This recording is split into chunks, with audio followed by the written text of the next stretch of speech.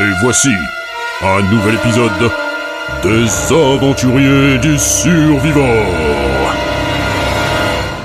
Épisode 13. Révélation. Tout le monde s'accorde à dire qu'il existe des sciences paranormales capables de nous aider dans notre vie de tous les jours. Et c'est pour ça qu'on a besoin d'un poulet. Non, pas toujours, mais là, c'était nécessaire. Pourquoi c'est nécessaire de trimballer un poulet dans toute la ville? Tu vas comprendre. Dr Dwily, célèbre marabout du système Twilly. C'est là. Le grand Dr Dwily vous souhaite la bienvenue dans ta modeste demeure. Merci, bienvenue à vous aussi. Non, mais là, il est chez lui. Ah, pardon. Bonjour, je suis l'interprète personnel du grand Dr Dwily. Le grand Dr Dwily dit « Je vois que vous avez apporté le poulet. C'est très bien, nous allons pouvoir commencer. » Ouais, c'est la première fois que je rencontre quelqu'un qui lit dans les entrailles de poulet. J'ai hâte de voir ça. Tenez. On voudrait des renseignements sur un certain Bleuton. Entendu. Asseyez-vous.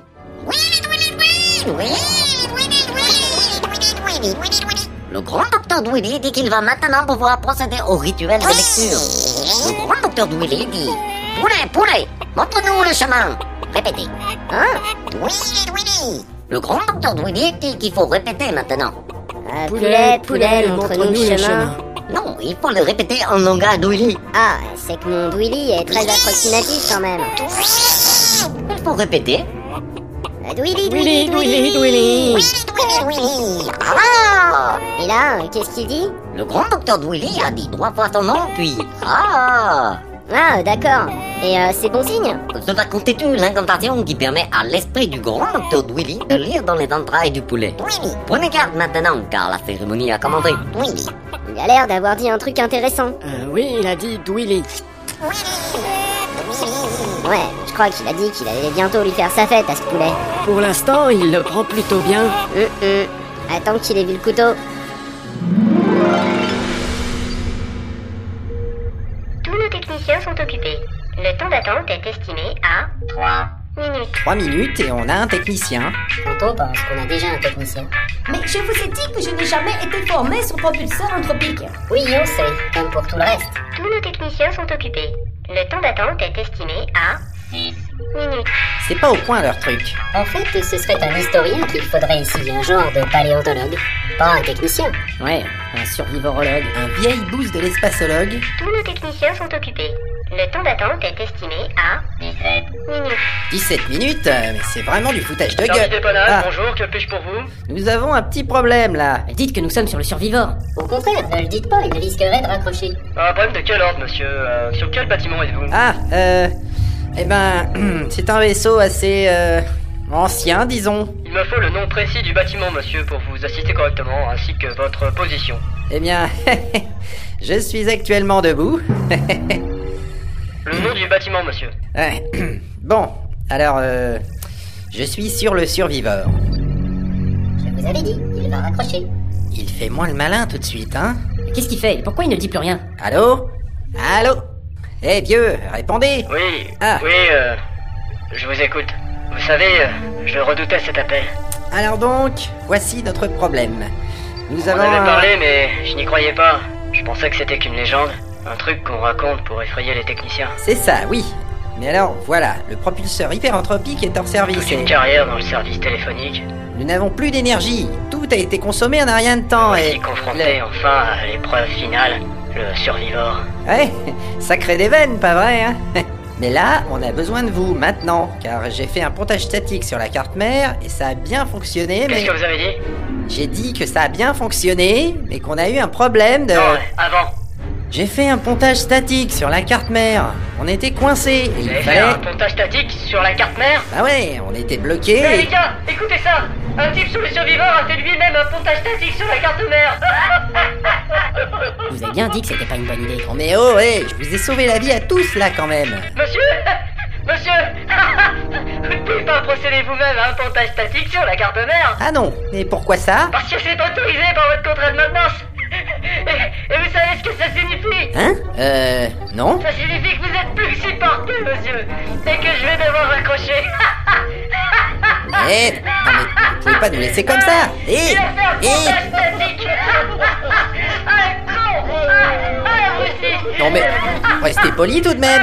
Il faut vraiment être le dernier des abrutis pour faire une telle connerie. Non mais, espèce de Donnez-moi ça. Ici le capitaine Blutton. Nous avons besoin d'aide. mécanicien raté. Ne parlez pas comme ça de Hans, il ne vous a rien fait. Ah, bravo le sens du service. J'exige une assistance. Notre propulseur est en panne. C'est le capitaine Blutton du Survivaure qui vous parle. Résidu de Krygonites. C'est bien parti, capitaine Blutton du Survivaure. Je vous laisse, on va fêter ça avec les collègues. Allez, salut maintenant. Allô? Allô? Une réponse rapide et efficace à tous vos problèmes. Cette espèce de baltringue, il a raccroché, j'y crois pas. C'est dingue. En attendant, le champ d'astéroïdes se rapproche de façon très inquiétante.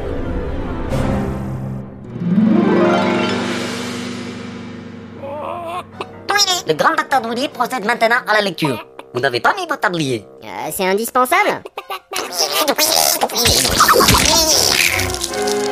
Je crois qu'il a dit plus maintenant. Ah, l'ordure, je me suis fait moucheter. Ah, c'est dégueulasse. Le grand docteur Dooley dit non. Non quoi? Regardez dans quel état est ma tunique. Dooley quoi? J'en ai marre de tous ces Dooley. Quand est-ce qu'on sait où est parti Blutton? Le grand docteur Dooley dit qu'on ne saura pas car le poulet est mort. Après ce que le grand docteur Dooley vient de faire avec son grand couteau magique, c'est pas vraiment étonnant. Et alors? Il a vu quelque chose? C'est pour cela que le grand docteur Dooley dit non. On ne parlait que dans les entrailles de poulet vivant. Hein? Mais qu'est-ce que c'est que ces conneries? Et dans le poulet rôti vivant, est-ce qu'il arrive à lire aussi? Avec de la mayonnaise? Dooley mon cul, ouais. Ah putain, pourquoi c'était pas précisé dans l'annonce? Le grand docteur Dooley ne lit que dans le matériel de qualité, qui ne meurt qu'après plusieurs minutes d'utilisation. Je t'avais dit que ce poulet n'inspirait pas confiance. Quoi? Maintenant c'est le poulet qui est pas bon? Le grand docteur Dooley dit que vous lui devez 99 $. 99 $? Pour 3 Dooley de merde et une tunique niquée? C'est l'arnaque ce truc. Tunique niquée, c'est pas facile à dire. Bah, on se tire d'ici, mais qu'à vous payer en poulet. Allez, viens Glavioski. On n'emporte pas le poulet? Non, on se barre. Bon d'accord. Ouais, c'est ça, Dooley, vous aussi. Tunique niquée, tunique niquée, tunique niquée. Ah, ferme-la un peu.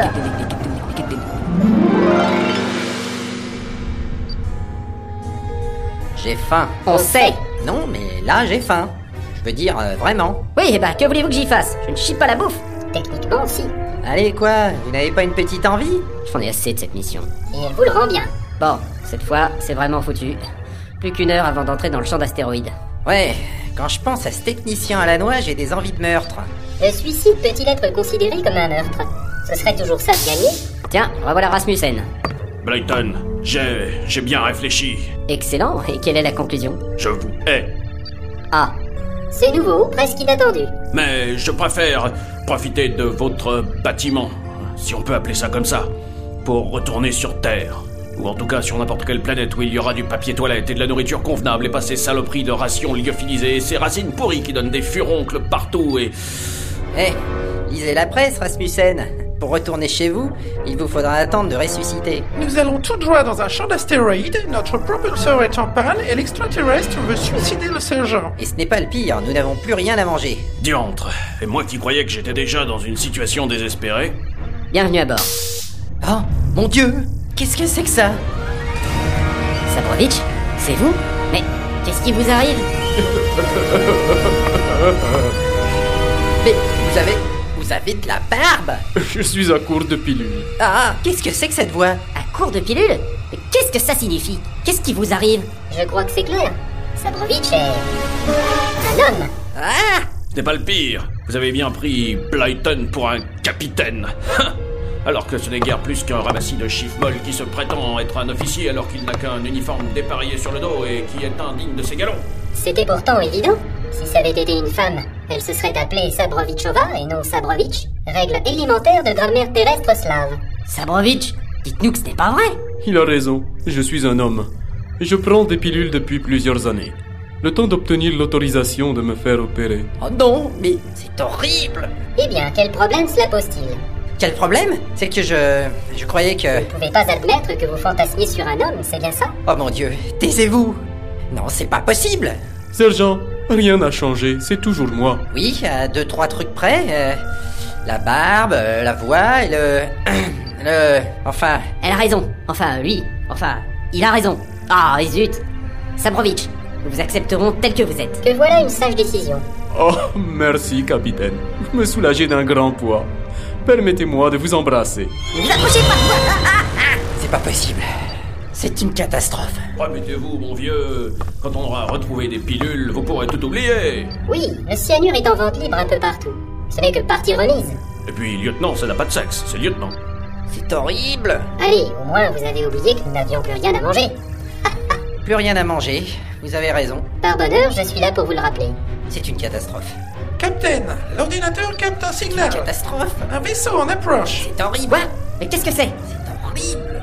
Aucune idée, Captain. Mais il s'approche très vite. Il est déjà presque sur nous. Catastrophe. Mais il est en train de s'arrimer sur le survivant. Yes, Captain. Pont numéro 4. Eh ben ça va. Comme à la maison. Dites-lui qu'on ne pourra pas l'inviter à dîner. Un si petit vaisseau ne nous aborderait pas de cette façon s'il voulait nous attaquer. Impossible. C'est ce qu'on va voir. Tous au pont numéro 4. C'est une catastrophe.